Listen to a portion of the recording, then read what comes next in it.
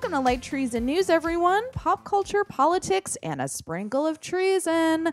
I'm joined today by Meredith. Hello. How's it going? It is, it's pretty okay. So I was just saying I am really fucking broke right now and it's upsetting, but I will survive. Yes, as someone who is also broke, I feel your pain and you will survive. Yes, well, at least for the moment, that's what credit cards are for. Thanks, capitalism. We're all in debt. Woohoo! It's a capitalism party. Hi, everybody. I'm sure you're also in debt. Join the club. Maybe I should just join or create a podcast for people who are buried in debt. Yeah. I'm sure that already exists. And you'll probably tweet me a million podcasts that are already doing that. I don't care. I'm going to do my own spin on it. Yeah. We can just call it How Fucked Are You? Right. Very. That's spoiler alert. Every episode will be very. How are you other than buried in debt? I'm great. The experience of having access to Filmstruck account has really changed my life for the better because I can find all of the best things. Filmstruck account? Filmstruck. It's like fancy Netflix. So the Criterion Collection owns it. So if you go on, when you go, it has lots of classic movies, everything from early cartoons, silent movies, tons of arty European cinema, all of that stuff, but also all kinds of other fun movies that you might have missed at different times. Very cool. We'll call it pretentious Netflix. Yeah, exactly. I love pretentious things. It is. It's so good. And yeah, it's actually got movies in it. So it's having access to a cool video store, which is great. How much is it? I actually don't know because I'm using somebody else's account. Yeah. Good on you. Does anyone have an HBO Go password? Oh, dude, actually I do. Do you? Yeah. Can I use it? Of course you can. Thank you. I don't actually, it's also not mine, but until get cut off? Until my ex realizes that I'm still using his HBO Go account, yeah, people should just take advantage. I just love that there's probably one actual HBO account and we're all just mooching off of it. Well, I mean, there was a while when HBO Go and HBO Now were advertising specifically for the recognizing that they know the kids use their parents. Hey, brokey brokes. Yeah. It's we know you're stealing somebody else's account, but we don't care. Just somebody sign up. Oh, we're probably doing that because premium cable is stupidly priced. Yeah, it is. Really. Harley just ran into the Harley. room. Yeah. Wow, and immediately beeline for your lap. Yeah, she knows what's up. She was not fucking around. Mm-mm. My favorite thing that I've noticed Harley does is sometimes she visits me in the morning and I'll hear her nails on the floor. Yeah. But she's too little to jump up on my bed and then she'll leave. And then later in the day I've noticed she left her toy in my room as a gift. Oh. Yeah, I know. She knew you might need something when you got up. Yeah. Did you give me a present? Thank you. Oh, I love her so much.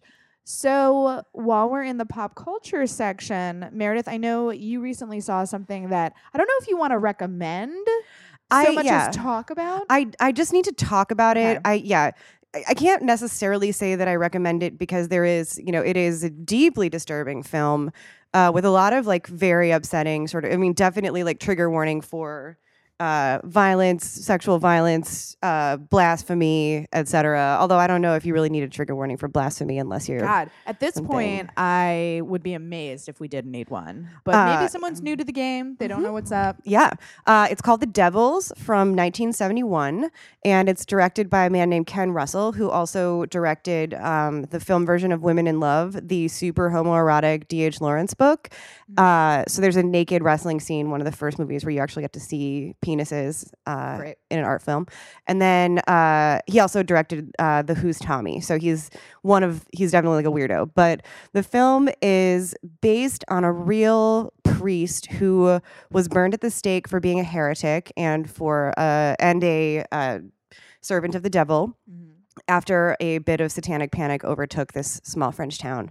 Is it weird that I'm so used to hearing about women being burnt at the stake that I'm good for them? Yeah. They were equal about it. Mm-hmm. Yeah, they burn definitely the men practice as well. parity. We're gonna burn the women, burn the men. But in the film, it's super, it takes place, the sets are all super minimalist and it makes it look like a 70s sci-fi movie because it's tons rooms. So many white rooms. Everything is white rooms, white walls, lots of brutalist design.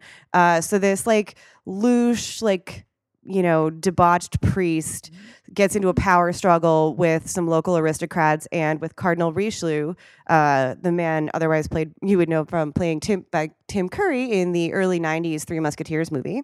Okay. So he becomes the target of the lust of this neurotic hunchback nun named Sister Jeanne, Okay. who is... This is already the craziest thing I've ever heard. Yeah. So she has a lot of weird sexual hallucinations. Like he gets down, like he's Jesus on the cross and she's like Mary Magdalene, and he like comes down off the cross and then they start making out and she licks his stigmata. It's really creepy. Wow. And so then there's like lots of torture, and this guy that looks like he should be in like hanging out in Haight-Ashbury, like with the little like John Lennon round sunglasses and long hair, big flowing capes. He's the witch hunter. Things get crazy, and I did not see this. Like all of the nuns go nuts, and suddenly you have all of these like naked, flailing nuns having like a weird orgy in the church. Sure. Eventually, things get crazier and crazier. And people He's found like, this offensive? yeah. Weird. Okay. So things get wilder and wilder and wilder. The priest is eventually burned at the stake. It's really fucked up. And there's a big show trial. You have all of the like witch trial stuff. Sure. Your classic tropes. Yeah. So the things that really strike me about this is they forced the director to cut several scenes after the movie was released. Oh my God, what did he cut? In order to get an X rating. Well, at that point, why? I mean, other than that, maybe it would be banned entirely. It was banned in dozens of countries around the world. The church was up in arms. So he cut huge amounts of it. Eventually, a film critic found the lost scenes, or most of the lost scenes, in a warehouse.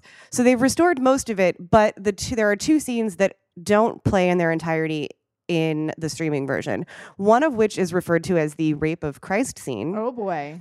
Where during the satanic Black Mass, the culmination of the Black Mass in the Ursuline convent, all of the nuns are having a crazy orgy, and they take a crucifix down off of the altar and start fucking it. Oh, okay. Now it's a party. Yeah.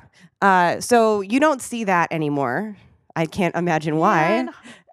Although, frankly, as a friend of mine asked me last night when I was talking to her about it, she said, "But does the statue have a dick?" Right. Great question. And then the other is a scene where the sister, the nun who starts this whole panic, after the priest has been burned at the stake, the aristocrat that led this persecution comes to see her, shows her that essentially like all of her, that she's been used. She was a tool of his vendetta. And then he throws a charred tibia bone at her and says, "Here's a souvenir." But in the original version, she uses it to masturbate. Oh, man. And so... Listen, I'm no prude, but I get why people would be a tad shocked by a lot of that. Mm-hmm. Remember, 1971. But they weren't ready. Yeah. I'm not ready, and it's 2018. I know. All of this is to say it's really, truly one of the strangest movies. Oh, and at one point, the priest throws a crocodile out a window. Why? Why is there a crocodile? Why is the priest throwing it out the window? I'm sorry, I snorted a little bit because it's just it brings me so much joy. He goes to visit a woman, like a young woman, has him come up to her hovel where her mother is dying of plague. Sure. This demented surgeon and demented chemist, both of whom participate in torturing people later, because who can trust the charlatan scientists of the 17th century? Sure. So they've got leeches and wasps, and they're burning her, and she's in great pain. And the priest comes in, he starts freaking out, he starts tearing the little like jars off of her body where they've got the resting, and where they're cupping her. And then he shouts and he says something about a crocodile, because apparently there was supposed to be medicinal value to the crocodile being there. Okay. It's unclear, but he freaks out, grabs the crocodile off the bed, and then throws it out the window. So it's a smaller crocodile. It's a smaller crocodile. Okay. And so, yes. Is it a prop crocodile? It definitely is. It's not a real crocodile. It's like a rubber sort of. Okay. He then later picks the crocodile back up and uses it to fight the aristocrat that's coming to mess with him. Okay, hold on. He picks up the crocodile. Wait, where's the crocodile now? It's on the ground. So when he leaves, he goes outside. He's trying to get back to the abbey. He picks up the crocodile, and the guy pulls out a sword and then and then he picks up the crocodile and breaks the sword on the crocodile. So many questions. Yeah. Is he swinging it around like a mallet? Yeah. Oh, incredible. So there's just so much going on in this movie that I feel like I would be doing a disservice to listeners and humans everywhere by not recommending at least I mean, looking for some bits of yeah, it. it sounds like there are incredible parts. Oh, yeah. You just also have to watch, I don't know, blasphemous pornography. Yeah, and a bunch of medieval torture and Yes. implied, like with all of the implied sexual violation that also went along with that. So Sure. there are some scenes that are definitely, they were too much for me, and I Triggery. had very Yeah. triggery. But I also just think there's so much value. Watch to a this guy use a insane crocodile film. as a weapon. Don't see that every day. No, you really don't. By the way, I was really appreciating your mommy reflexes when it comes to dogs. Harley ran in here, immediately tried to eat Meredith's tissue, and you kept just like moving it slightly out of her range. Like, no, you don't. No. Because dogs will eat everything, guys. They really were. They're garbage monsters. And then their little tummies hurt. And it's sad. No, and you do not like Harley's too small for this tissue. It would be a very difficult situation. True. Yeah. I was going to ask you for your other recommendations, but I want you to save some for hour 2. I have a recommendation. I flew through season 1, American Vandal. Oh yes, I had never seen it. And here's the thing. absolute classic. Everyone told me it was like a pitch perfect genre satire, which it is, but no one told me how fucking funny it is. Oh God, I like. It's so perfect. It's so good. It is so funny. It's so effective as a genre satire that I got invested in the fake story. I know. I was really curious about who drew the dicks. Yes, by the end of it, I was so invested. I was like, man, this is going to be incredible when I they know. reveal who did it. Also, the guy that plays the main suspect is Baby Channing perfect. Tatum, you mean? Yeah. Yeah. He is so wonderful. He is... People think it's really easy to play a dumb character, but No. it's actually not. No, and I've never seen someone play that kind of dumb so perfectly. He is It was perfect. so good. I was looking at his IMDb page. Actually, let me look up his name so we're not just calling him that guy. And he was in a movie with Channing Tatum. Oh my God. And I was like, how did I not miss baby Channing Tatum in a movie with Channing Tatum? So his name is Jimmy Tatro, probably, yeah. And he was in 22 Jump Street. Oh, yeah, that sounds about right. Yeah, he played. Man, did 22 Jump Street come out that long ago? It I did. think it did, yeah. Rooster. Mm. I don't remember who Rooster was. But he was I mean, he's Rooster. probably some sort of frat bro.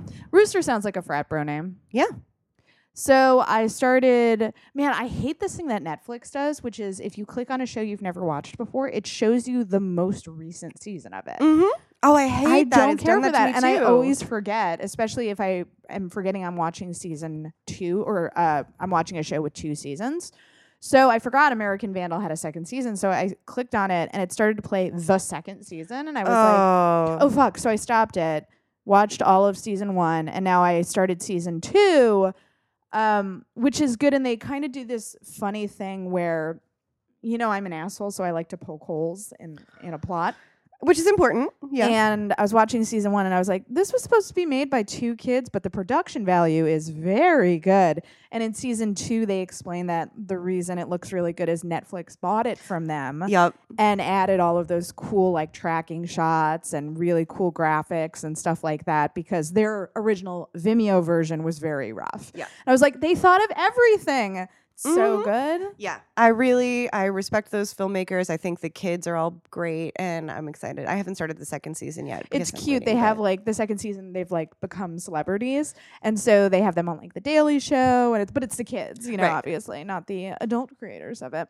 Yeah, everybody who's cast is pitch perfect. Oh, it is so funny though, and I feel like I didn't even hear that from other funny people. They were just like, yeah, you know, the genre commitment is so good. It's hysterical. Like, tell me it's funny and I'll watch it. Yeah. Like, if you tell me it's like a good genre satire, I'll get to it eventually. But if you tell me it's just fucking hilarious, I'll watch it immediately. You're like, if somebody had, I just can't, your friends really fell down on this one because how could anyone not realize that you would respond immediately to, yeah, and then there's like a really long careful analysis of like the subtle differences in the dicks on the cars versus the dicks that he draws. One has like, ball hairs and the other doesn't. That is a critical difference. Yeah, and like the ball hair is an important calling card for his dicks because you just need to add that detail. Or how about the stoner explanation of the plot of Inception? It was insane. I was like losing my mind. I like started screaming and screenshotting it. I'm like, this is the funniest thing I've ever seen.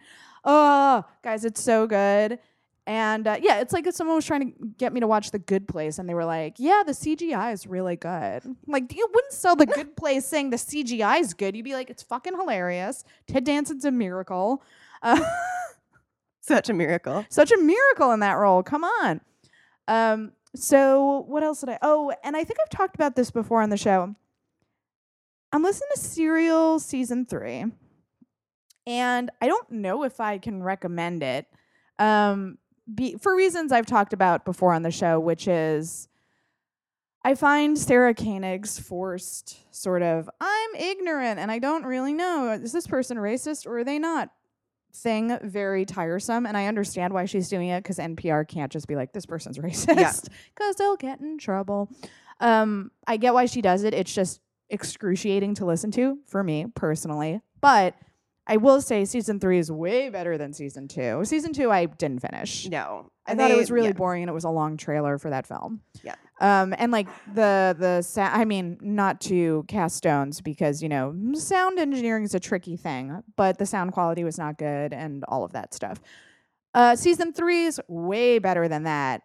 But it is also infuriating to listen to because I don't know. Have you been listening to it? I haven't, but I know like just the gist. I know the gist, and I know that they did spend a whole year, so I think that changed. Like it also gave them better opportunities. Would give them better opportunities to actually craft a story and figure out what they're looking at. Whereas in the second season, they were doing it as the trial was going on, and they didn't know what they were working with, and it made it a hell of a lot harder for them to actually go through and cover things. Yeah. So this is like sort of a deep dive into the minutia of everyday happenings in courthouses all across the world or the country. Mm-hmm. And they base it in Ohio because it's one of the only places where you can actually record in a courtroom. Sometimes Sarah Koenig got kicked out of a courtroom in one of the episodes. Well, and that's because they were being very shady and trying to prevent the media from knowing what was going on. So that was sort of a like, oh shit moment. But she gets like a lot of access to judges and the heads of police unions, and they are very honest when they talk to her in a way that is shocking, in a way that you would think someone would have coached them not to say certain things. Yeah. Like maybe not call Tamir Rice's mother a bad mother and it was her fault that her son was killed. Maybe don't say that in front of somebody with a recorder. But just think about how awful most statements to the public from like the Police Benevolent Association in New York City are. I mean, like, especially with police unions, they're like not afraid at all. Yeah, they know there'll be no consequences. Exactly. Yeah. But also like lawyers being very honest about why they tell their clients to take deals even if they have been completely wronged by police and very badly beaten for really minor drug offenses. Yeah. Because they're like, if I get a posse and we march down to the police station, nothing gets changed and my client gets thrown under the bus. Yep. So they're like thinking on a minute by minute basis where they're like, how do I just protect my client in this rigged system? And they're like, yeah, it is fucked up. But that's why so many, I mean, that's lawyers have been saying this for years now, that the system is set up to force people who are innocent to take plea deals because the cost and the horror of actually going through a trial is like absolutely scarring, and there's always a really good chance that you still get screwed. Yep, exactly. Guys, it's that time of the episode. Let's all hold hands and cry. Here is your bad news.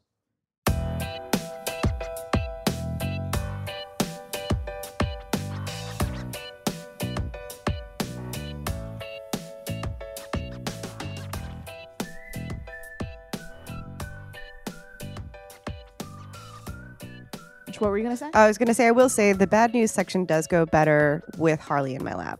It does. I was just saying when I was introducing the bad news section, Harley looks so sad, like she knew what was happening. Yeah. No, not the bad news. Don't worry, we end with the good news, Harley. Do you listen to Light Treason News? I bet she does. Absolutely. So first up in bad news, I wanted to talk about climate change. Guys, this article made me literally cry. Oh boy. So last month, this is from the New York Times, or Washington Post, by the way. Last month, deep in a 500-page environmental impact statement, the Trump administration made a startling assumption.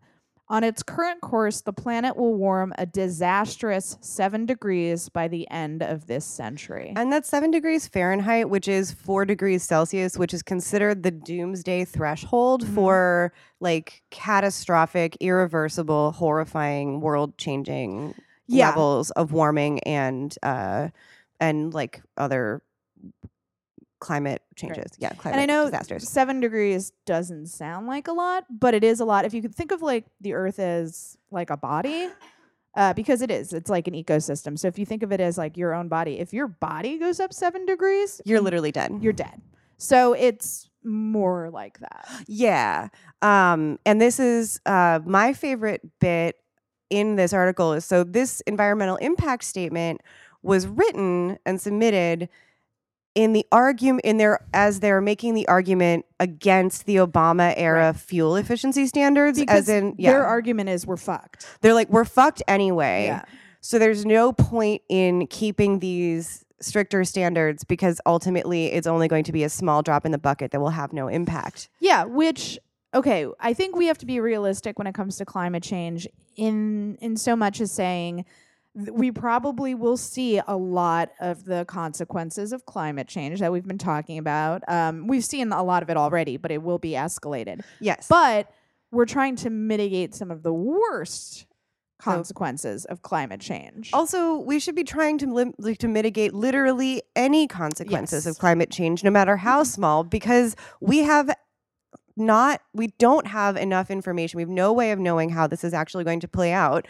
So assuming anything is a recipe for disaster, things are already just catastrophically worse than any predictions that any scientists have had in the history of studying climate change. So the idea that we would say, oh yeah, well, it's just we know it's already going to be bad, so why bother? Like, I mean, that's also just like the world's most white male attitude to something this bad. Like, yeah, it's I don't know, guys. The like, fuck you, I got mine attitude, where it's like, fuck you, I've made my fortune. Thank you, capitalism. We've wrecked the planet, but my family will be protected behind the gates of our community. We'll have private police. I don't know if anybody out here saw the George Romero movie that was, I think it was Land of the Dead with Dennis Hopper, where all of the rich people live in one high-rise building and like are fortified against the zombies, and then the hot like rebel raiders end up like having to fight off the zombies in there. Yeah. Oh, I think it's the guy who played the Mentalist is like one of the raiders. Okay. And that guy is hot AF. Like, listen, sometimes CBS gets it right, and when it comes to Mark Harmon and that guy, well done, dudes. Let's look on the bright side of things, right? The world's ending, but we'll get hot raiders out of it. I mean, yeah. So there we go. Yeah, I mean, I actually have heard a lot of people on the left say this too, where they're like, it's too late, Yeah. Which is, listen, if you ever hear yourself siding with the Trump administration, yeah, that fuck it attitude is an extremely privileged stance to take. And we can be pessimistic about the ultimate ability to like triumph over this thing. Sure. I mean, ultimately, whatever of society exists after a bunch of horrible things happen is going to have to adapt. But that doesn't absolve us of our responsibility to do better. I mean, we may well be fucked, but the whole point of being a progressive is that it doesn't matter how bad it is. It's still our responsibility to try and help make things as good as possible. To do everything we can in our own personal lives and trying to do the right thing. Yeah. And I mean, it's a global problem, and our individual actions, like, yes, recycling doesn't end up working and blah, blah, blah. Yeah. But these things like we can't hide behind, oh, well, I'm buying organic or I'm doing this or what, I'm not eating meat. Positive thoughts. Yeah. This is like, it is going to take a lot more, but none of that's, we're not going to get to the part where we're doing a global collective response if we don't pick up that, pick up that slack. So in similar news, did you see this article about the methane lakes in the Arctic? I didn't, but I definitely follow very closely every time there's a giant sinkhole full of methane that opens in the taiga, in the tundra in Siberia. So what up? So there are methane lakes in the Arctic spouting carbon trapping gas into the atmosphere, like actually bubbling lakes. That's how rapidly the methane is being released. And we have no idea how much methane is actually trapped underneath the surface of the earth in places like the Arctic or in any frozen ground. So we don't actually know how much carbon trapping gas is going to be released. So we have no way of predicting exactly how much this is going to impact the increase in parts per million in the atmosphere. So this, yet again, is from the Washington Post, and I'm going to read a couple excerpts from it. Set against the austere peaks of the western Brooks Range, the lake, about 20 football fields in size, looked as if it was boiling. Its waters hissed, bubbled, and popped as a powerful greenhouse gas escaped from the lake bed. Some bubbles grew as big as grapefruits, visibly lifting the water's surface several inches and carrying up bits of mud from below.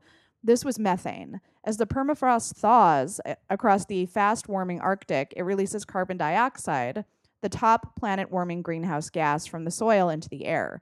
Sometimes that thaw spurs the growth of lakes in the soft, sunken ground, and these deep thawing bodies of water tend to unleash the harder-hitting methane gas. But not this much of it.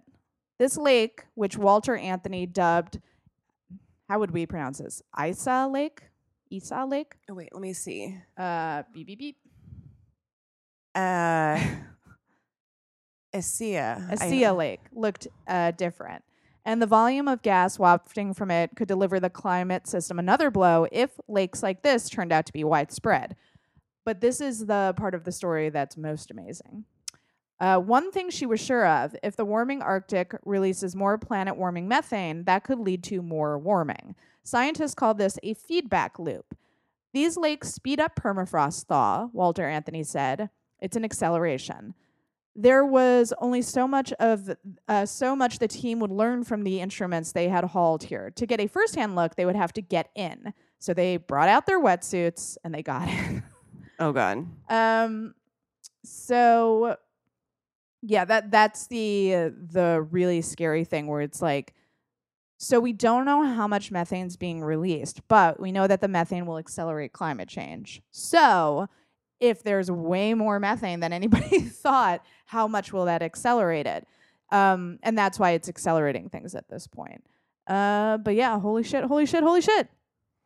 I just don't even have a good response to this because, yeah, we are watching scientists bust their asses to show to people who give no fucks. Yeah, I think that's what's most frustrating because the scientists actually did an incredible job where they warned everybody about climate change so long ago. So long ago. You know who knew about it first, though? ExxonMobil.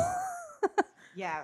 Remember the last time we were talking about climate change and I went on a long rant about how we should just not nationalize, but just straight up seize the means of all oil companies and then destroy them? Yeah. Once again, the only way we're going to stop this is if we just destroy these companies and lock the people who are in charge of those decision makings away somewhere. Like, don't get me wrong. I understand that the problem is vast and that dismantling capitalism isn't an easy thing. But, like, say, take, for example... We just have to dismantle this one industry. We don't even have to dismantle all of capitalism. Good point. We just need to stop this one. But that, the oil industry is perceived, I think, accurately as the driving force behind capitalism. Yeah. So that would be a big thing in itself. But... like, when it became clear that the tobacco industry knew that they were killing people and that they were killing people, that was a big fucking deal. Yeah. Well, and we already have the proof that the oil industry did the exact same thing, and we're not treating it like... So, like, why is the health of individuals taken more seriously than the health of the entire planet? I mean, I think it's a change in the way that we've decided, like we've gone back to a system where we believe that billionaires and companies exist on merit. Also, the fact that global, the results aren't the same as watching people lose their voice boxes and shit. Also, the tobacco industry has been coming back. Oh yeah. With stuff also, like and I mean, I guess it's important to say, poor countries. I was going to say, also like, vaping. They just shifted their focus to developing economies. Yeah. Rather than continuing to work in like the West and the more guys don't vape. Yeah. Yeah, seriously. If only because like when you're juuling, you are giving some very bad people a lot of money. And they're banking on that because young people almost entirely stopped smoking. Yeah. And then they created juuling. Yeah. And then it suddenly came roaring back. So don't do that shit. Yeah. Which is why they're fucking banning it. And, Good. So also in bad news, the Trump administration is getting ready to deny visas to same-sex partners of diplomats. So the new policy will insist that these individuals be married, even if they're from countries that criminalize gay marriage, which is sort of a catch-22. Is most of them, because it's pretty. I mean, I should say it's diplomats and UN and officials. They only just decriminalized or lifted the ban on gay marriage in India. I mean, this is in most countries in the world. It's super dangerous to be gay, and of course, they would do this. I kind of wonder if this kind of attitude is something that would end up like leading the UN to leave the US, to like kick us out. No, I mean to like relocate the headquarters. Oh, yeah. I mean, I don't see how. Okay, so what the Trump administration is claiming is that this is an effort to bring its international visa practices in line with current US policy. Yeah, which is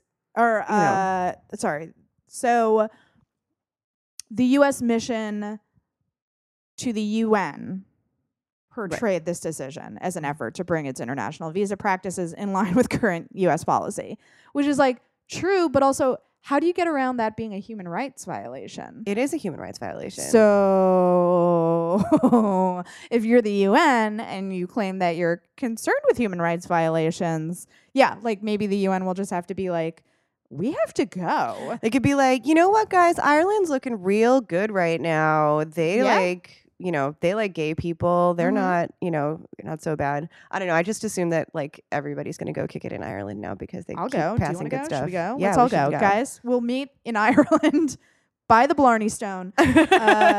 Don't kiss the Blarney Stone. The locals piss on it. But we'll meet there. Yeah. I mean, it is. There's also such a really sinister element to the UN, like the mission to the UN's argument that it is to bring their visa policy in line with their current US policy, which is saying, we have decided that we hate these people and we want to make people suffer because we are bigots. And now we want to make sure that it is we are consistently hateful to everyone, no matter what their level of privilege. That's how much they're dedicated to being cruel. And that's the part, I don't know, that part really just bothers me even more. It's like, yes, it sucks that a diplomat with a same-sex partner would have more access to travel or rights. But at the same time, their fucking job is to travel around the world and try and make sure that we don't descend into a world war. Why should their partners be forced to suffer? I mean, it's like don't ask, don't tell, but for fucking diplomacy. Right. Yeah, and it makes, remember when Trump tweeted where he's like, I look forward to my commitment to the LGBT community? Ivanka, where's Ivanka? She loves gay people so much. Oh, I know. I'm sure she loves her hairdresser. Why didn't she stop this? Her design team, well, she did shut down her brand, so that's true. And maybe she's anti-gay people now because she's like, well, they're not doing anything for me, so they gotta go. Also, guys, Brett Kavanaugh. Oh man, turns out he's a little liar. Who could have predicted it? More of his Yale classmates are coming forward to be like, oh yeah, he was a sloppy, violent drunk. Yeah. And I mean, my favorite bit about this is, yes, we can get to that, but Also, today's story about how he once had a run-in with the cops because he got into a drunken brawl at a UB40 concert. Oh, I had to look up who UB40 was. Red, red wine. Oh, that's them. Stay close to me. Okay. Yeah, that one. Okay. Now we'll see if we get taken off the air. I doubt it. Taylor Swift is one thing. But yeah. Also, I sing so badly, I can't imagine that they'd actually know that I was trying to sing that song. It was wacky that they found the first one. So his classmate, Chad Ludington, who said he frequently socialized with Kavanaugh as a student, said that the judge had been untruthful in his testimony when he denied any possibility that he ever blacked out from drinking. Mr. Ludington said that Kavanaugh had played down the degree and frequency of his drinking and that the judge had often become belligerent and aggressive while intoxicated. Other former classmates have made similar claims. Yeah, he was a big old mess. Yeah. Also, is this the first time in the history of America where there's a hero to the story named Chad? Yeah, finally, the Chads of America are stepping up. Yeah, if any more Chads want to come forward and blast Kavanaugh, you too can be a hero. So, also, it has come to light that there are text messages that suggest Kavanaugh wanted to refute his accuser's claim before it became public, which sort of goes to show that it did happen. If he knew exactly what Deborah Ramirez was going to say, and he started immediately texting his old buddies to be like, hey, we got to circle the wagons. Because like, guys, you remember that thing that you don't remember? Yeah, that thing that didn't happen, wink, wink, wink. Yeah, we got to all say it didn't happen again. Right. You definitely never saw me put my penis on someone. Right. I never did that. Remember how I never did that? Also, I got into Yale on merit. Okay, so my grandfather has nothing to do with it. I'm not a legacy. I worked very hard when I was doing keg stands. Yeah, so also I just want to say, because there were some conservatives saying this on Twitter, banning alcohol would not fix the epidemic of rape, everyone. No, absolutely not. Prohibition will not stop anything bad. Yeah, I'm all for banning frats. Oh, yeah. 100%. But make it harder for assholes to congregate in one place. That's fine. But banning alcohol is not going to stop that. Right. It's also like, be a normal human being and just make friends. Why do you need to join a frat? The frat guys who are like, but brotherhood. It's like, are you so socially inept you can't just go out and make friends? Maybe, but then work on yourself, dude. Well, and I keep thinking about how didn't another one of his friends say that Brett wanted to be the guy that got the girl, but he never was, and that always made him really frustrated. Sure. And I'm like, yeah, that's what we call incel rage. Yeah, exactly. So yeah, banning alcohol wouldn't fix anything. We already tried that with prohibition. It was a dumb idea. We should not do it again. Alcohol doesn't make people rape each other. No. Rapists rape people. It also doesn't automatically make them violent if they don't have the attitude and the entitlement that makes them think that they're allowed to use physical force when something upsets them. Oh my God, I pitched a sketch recently that will not get picked up by any of the writers, but I thought it was so funny, where I wanted a PSA for the drunk guys who Meredith showing me a cover of Vanity Fair with Michael B. Jordan on it. Sorry, just needed to make you feel better. You just like slowly turned that at me, and I was like, what is this? It's just Michael B. Jordan looking super yummy. Sorry to interrupt the bad news, guys. That was good. I needed a pick-me-up.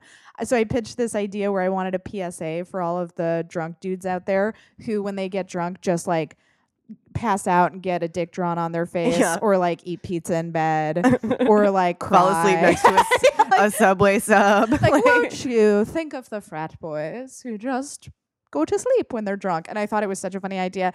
And my director was like, it's kind of a tumultuous time right now to try something like that. And I was like, I think it's so fucking funny because there are guys out there who drink a lot and don't hurt anybody. And like, shouldn't they be mad at Kavanaugh too? Like, hey, dude, you're giving the harmless binge drinkers a bad name. Absolutely. You're doing all this. Yeah. So it's not going to get made. So I thought I would just talk about it on the show. Guys, it's that time of the show. Let's all jump up and down for hot Michael B. Jordan on the cover of, was it Vanity Fair? Vanity Fair, yeah. Looking So nice. He's like half submerged in water. It's a good time, guys. Go Google it. Here's your good news. Woo!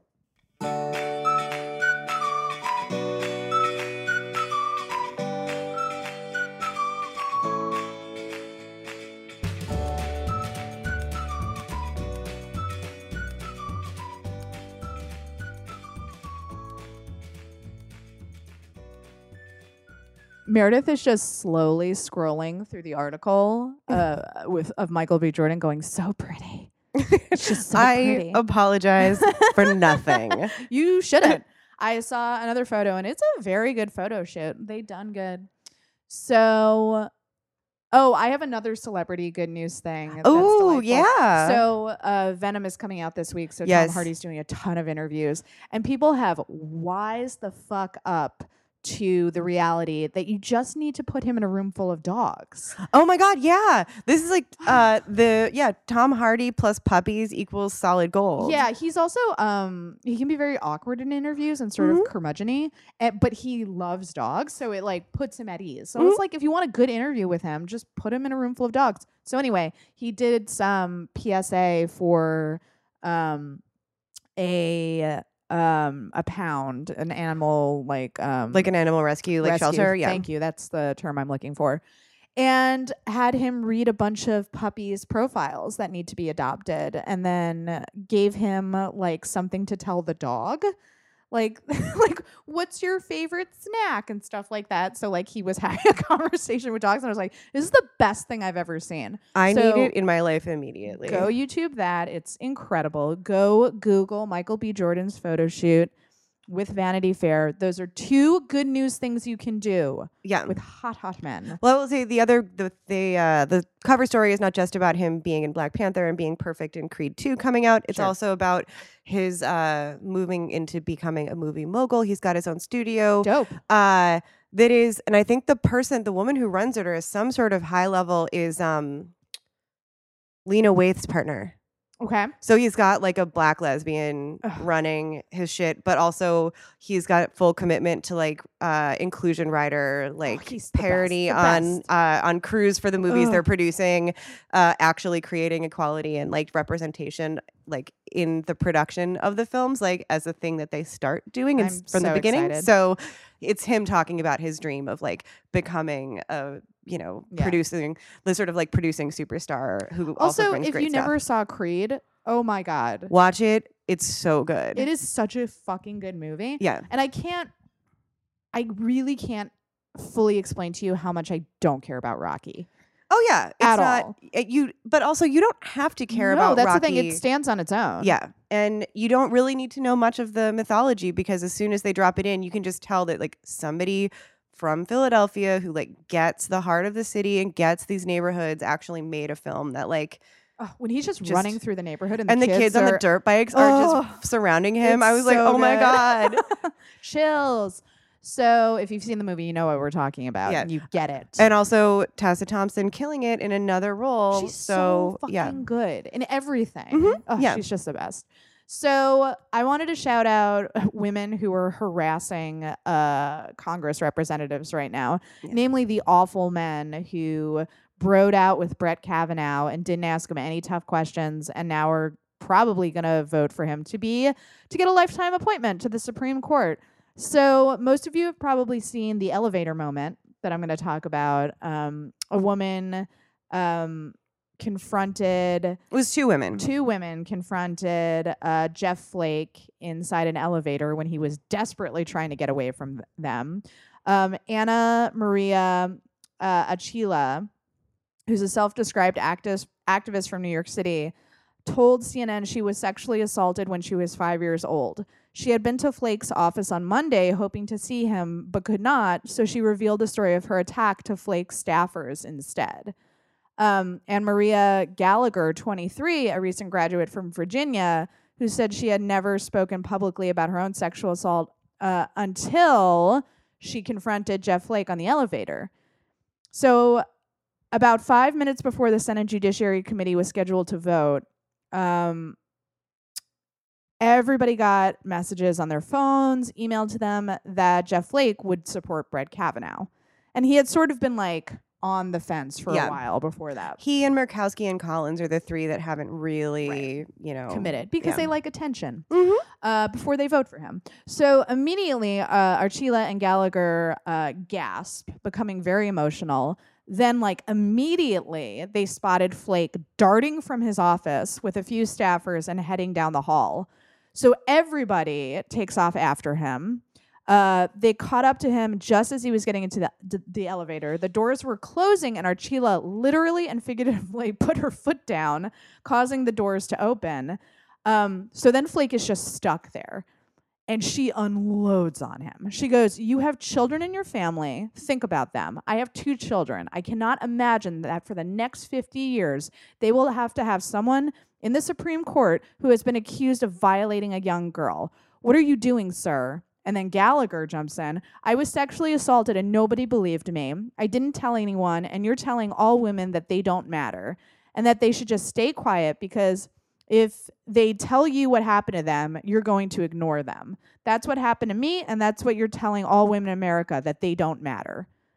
So then they take turns confronting him. The elevator starts buzzing. His aides are like trying to push any button that'll make the doors close because they also don't like want to touch these women. No. So they're just like hoping that there's some magical button. But it was incredible to see a senator have to deal with confront someone the human. face to face. And it's like, hey, fucker, like, I'm one of the people that you just voted against. Now you have to deal with me. And he's trapped. He can't go anywhere. And this has been happening a lot lately. I was gonna say, Yeah, it also happened with Mitch McConnell, who was a fucking asshole to a group of sexual assault victims who tried to confront him. He didn't respond at all at them, but he did briefly pause to shake the hand of a male onlooker. So then there was somebody. Hold on, I was trying. Well, Lindsey Graham is the one that responded to the survivor, where she's like, "I was raped. What is it? What do you? He's like, I was sexually assaulted," and he was like, "Tell the cops." Oh, he said, "I'm sorry that happened. You should tell the cops." Who was the asshole? That's terrible. Who was the asshole who said, "I know you're all enjoying this right now"? Oh, I actually don't know. Oh, but basically saying that they're having like a fun time protesting. This is like a fun, this is like protesting is really fun. All of this is about like, I'm just like reiterating that these guys think that this is all about getting attention and not about the being forced to relive horrific trauma. Right. Yeah, I mean, on the one hand, I'm so glad that this needs to happen regularly. Like every time these assholes try to walk in public, they should be confronted like this. Every single one of them. But at the same time, it's so frustrating, and I feel so horrible for, the women who are so routinely dismissed, like in the cruelest possible way. On a similar note, wanted to shout out the group of women who are occupying Joe Manchin's office. Joe Manchin is such a piece of shit, guys. In West Virginia, demanding a no vote on Brett Kavanaugh. Some of them, they're the members of Vote with West Virginia Women. They were live streaming their protests, sharing their experiences of sexual violence, as well as the stories other women have submitted to them. The police have reportedly been called, but the protesters say they don't plan on leaving until Manchin is a no vote on Kavanaugh. Later, the same staff members who had said the police were coming invited the women to continue to stay and share your stories. Yeah, I mean, can you imagine the optics of having the cops haul away? I'm not saying they wouldn't do it, but a bunch of sexual assault victims. Mm-hmm. Oh, yeah. I mean, that's the sort of hilarious thing. And it's what's especially disturbing when you think about it is that the cops didn't have any problem hauling disabled people out of congressional offices when they were protesting cuts to healthcare. Mm-hmm. And when you're dragging someone out of their wheelchair to throw them into a paddy wagon, like, yeah, that also somehow didn't seem to make much of a dent. But if you're going to arrest a bunch of white ladies, like, that's something you just don't want to do. Although in West Virginia, I imagine that would play a lot worse than arresting someone in a wheelchair. Yeah, and white women, we unfortunately have a lot of power for that reason, where it's like if you see a bunch of like white ladies being arrested, it has a special impact. I probably shouldn't talk about this in the good news section, but I'll loop it back to something positive, which is these sort of actions by these women. Did you see the latest Kavanaugh poll that came out? I did, yeah. Okay, so basically, the only group that has a majority favorable view of Kavanaugh are white people. Yep. And then when you break that down further, actually, more white men oppose him than white women, which sounds impossible to me. But then again, I live in a bubble in New York City. I mean, we all live in bubbles, red bubbles and blue bubbles. But like my bubble is a very blue bubble in New York City, and I surround myself, I like to think, with good white women who fucking hate Kavanaugh. A lot of them are the ones protesting him. Gesundheit. Are you allergic to terrible white women? I definitely am. Also cats. Oh no, I can get you a Zyrtec if you need it. It's fine. But yeah, I am heartened by these women. They're not all white women, but there are a lot of white women protesting Kavanaugh, because I'm like, white women, we need to get our fucking shit together. Absolutely. We're the reason Trump got elected. We're also, and you know what? This is not, it's like, we are not actually special. Like the people that, these women we think that we're not, we are absolutely them. And we need to be doing a better job. Yeah. And that's why people and honestly, I don't think it's going to happen, but people like Manchin and Heidi Heitkamp from North Dakota just have to accept that it's time to take the L and let yourself not get reelected. Mm-hmm. Become a fucking lobbyist for some terrible company that you're already in bed with that's been supporting your reelection campaigns. And then just take one fucking moment to use your brain and your conscience and recognize that just let yourself get voted out for doing one good thing. Right. Yeah, I agree with you both in sentiment and the fact that it probably won't happen. Right. Because there's a good chance that both of them are going to lose anyway. So for Christ's sake, guys. Also in good news, I wanted to talk about Reddit has quarantined the white nationalist so subreddit. Sad. Oh my God. So I just thought, anything that pisses off the white nationalists is good news. So the quarantine affects the site's main meeting places for Holocaust deniers, men's rights activists, and sexless incels, as well as a number of subreddits related to white nationalism and the alt-right. The quarantine also affected at least one subreddit on the left. Oh, they got full communism. Oh. Unfair. And a number of gory subreddits, including several devoted to video, pictures, or audio, or people of dying. Why the fuck did full communism get swept up in that? Because they can't say it's just the right. They're like somebody on the left has to or go down. Maybe there's somebody on there who's actually spewing some pretty terrible stuff. I mean, you can, because I think there are some people that sort of would hide behind the mantle of full communism to advocate for some shitty violence. And Meredith, are you saying a white male would do that? I don't know. I guess I just have more faith in white males than you. Mm-hmm.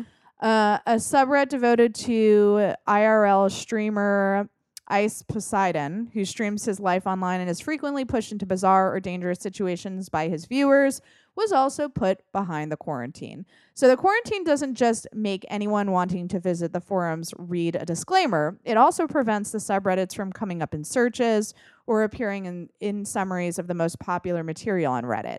The company also doesn't earn money from the quarantine subreddits, according to a Reddit statement. In at least one, in some cases, quarantined subreddits can only be viewed by users with registered accounts and valid emails. A huge setback for the subreddits, since Reddit users otherwise aren't required to register accounts. So that's a lot of this bullshit can be done anonymously. So people are like, hey, I feel brave. Nobody knows who I am. And now they have to register for accounts. And they're like, what? No. Yeah. On the internet, it is in fact possible for everyone to know you're a racist. You want my Christian name? Yeah. Yeah. It becomes more complicated then. So, I don't know. That's just my... I know. I just like your little sort of cackle there. That's a good one. Yeah. Do I have time for another one? No. Let's save these. Oh, wait. Did this go along with... Yes. I'll talk about it because it's about another brave woman and she's awesome. So after watching the Kavanaugh hearing, Candace Faber came forward with a rape allegation of her own about a state senator. And yeah, so I tweeted about it and I was like, hey, courage is actually contagious. That's awesome. She said she was raped by Joe Fain, a Republican state senator who represents a district south of Seattle, in 2007, before he was elected to the state legislature in 2010. Yeah, I don't even have it. I mean, I think it's just incredibly brave of her to say this. Yes. I think that, I'm so proud of her for being willing to just go out there and do it. And I think that this is one of those, like, the scorched earth. Like, men should just be fucking afraid right now. And anytime I see something like this, I'm like, yeah, just like make these people 100%. afraid that it's going to be your turn next to be called out for doing something like Well, this. also, it should be really heartening because even if the worst happens, which is Brett Kavanaugh gets a lifetime appointment to the Supreme Court, good things can come out of the fact that Blasey Ford testified. And yeah, I was talking with my friend last night about this, that I feel like I'm almost a little bit like I'm on the other side, age-wise or sort of generationally, to some of this stuff. So there's plenty of things that I've put up with, and yeah, I'll talk about being assaulted or being harassed, but the women who are angry right now, the women who are really like picking up all of the really important work, seem like they're young enough and dedicated enough that they're not going to let this go. That there is like we have reached a tipping point where now there is no way to shut this down. Right. And no matter, like, even if Kavanaugh gets appointed, women aren't going to stop making this uncomfortable for people, and they're no longer going to like let other people's desire to not think about this stuff dictate what like happens in public spaces. Right. And I'm like, if you vote to appoint a rapist to the Supreme Court, your days of peacefully walking around are over. Yeah. And honestly, I think that this is like a great thing. And there's such a difference between the sort of horrifying like Tea Party bullshit during the Obamacare hearings and debates, and going like telling someone that you think they're awful because of a vote that they made when they try and go out in public. Like you have to, like, you owe it to your constituents to be available. And if that means that when you try to have dinner, somebody decides to make it super awkward for you because you did some shitty shit, like, good. You deserve it. I just remembered something that I didn't share from when I was in Washington, D.C.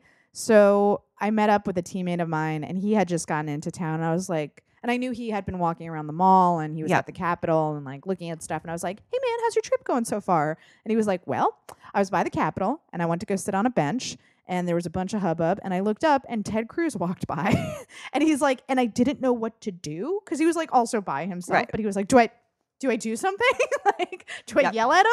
And I was like, yeah, dude, just scream at him. Scream, he sucks. Do I have time to tell a really quick story? Yeah, sure. This reminds me of when it must have been maybe 2008, 2010, sometime when before Paul Ryan got all the way to the top, but also while he still sucked, because he's always sucked. I was stuck in an airport in Milwaukee, on my way back from Christmas. And of course, there's a snowstorm. We're waiting for our planes to get cleared. I'm sitting there hanging out, and I see a familiar looking dude in dad jeans and a sweatshirt because it's like a Sunday night. And I look over and I'm like, wait, it's Paul Ryan. Yeah. So I like very politely walked up to him and I was like, excuse me, Representative Ryan? And he's like, yes, it's me. And he's sort of a little bit nervous, but I was doing my best polite. I think I even turned on my like Wisconsin accent again. And I was like, I just want you to know that I think that everything that you're doing for the country is terrible, and you should be ashamed of yourself for opposing such important, like imposing the president like you do. And then I just walked away. Oh, so good. So good. Just like ruined his day a little bit. I just made him feel awkward. And like we'd already been through security, so he couldn't even go back to the recombobulation area, which is a real thing in the Milwaukee airport. Recombobulation area? Yeah, it's right past security. Is that what they call it? They call the space with the benches where you can put your stuff back together and put your shoes on the recombobulation area. That's so fucking cute. I can't even handle it. Yeah, guys. You can get cheese curds and recombobulate. It's great. So cute. Imagine if everybody did that to Paul Ryan. It would just be awful for him and therefore wonderful. Yeah. Guys, on that note, please go to lighttreason.news. Smash that donate button to keep us going. Please follow Meredith on Twitter at Meredith L. Clark. Thank you so much for listening. Tell a friend about the show. And while you're at it, get out there and cause a little trouble.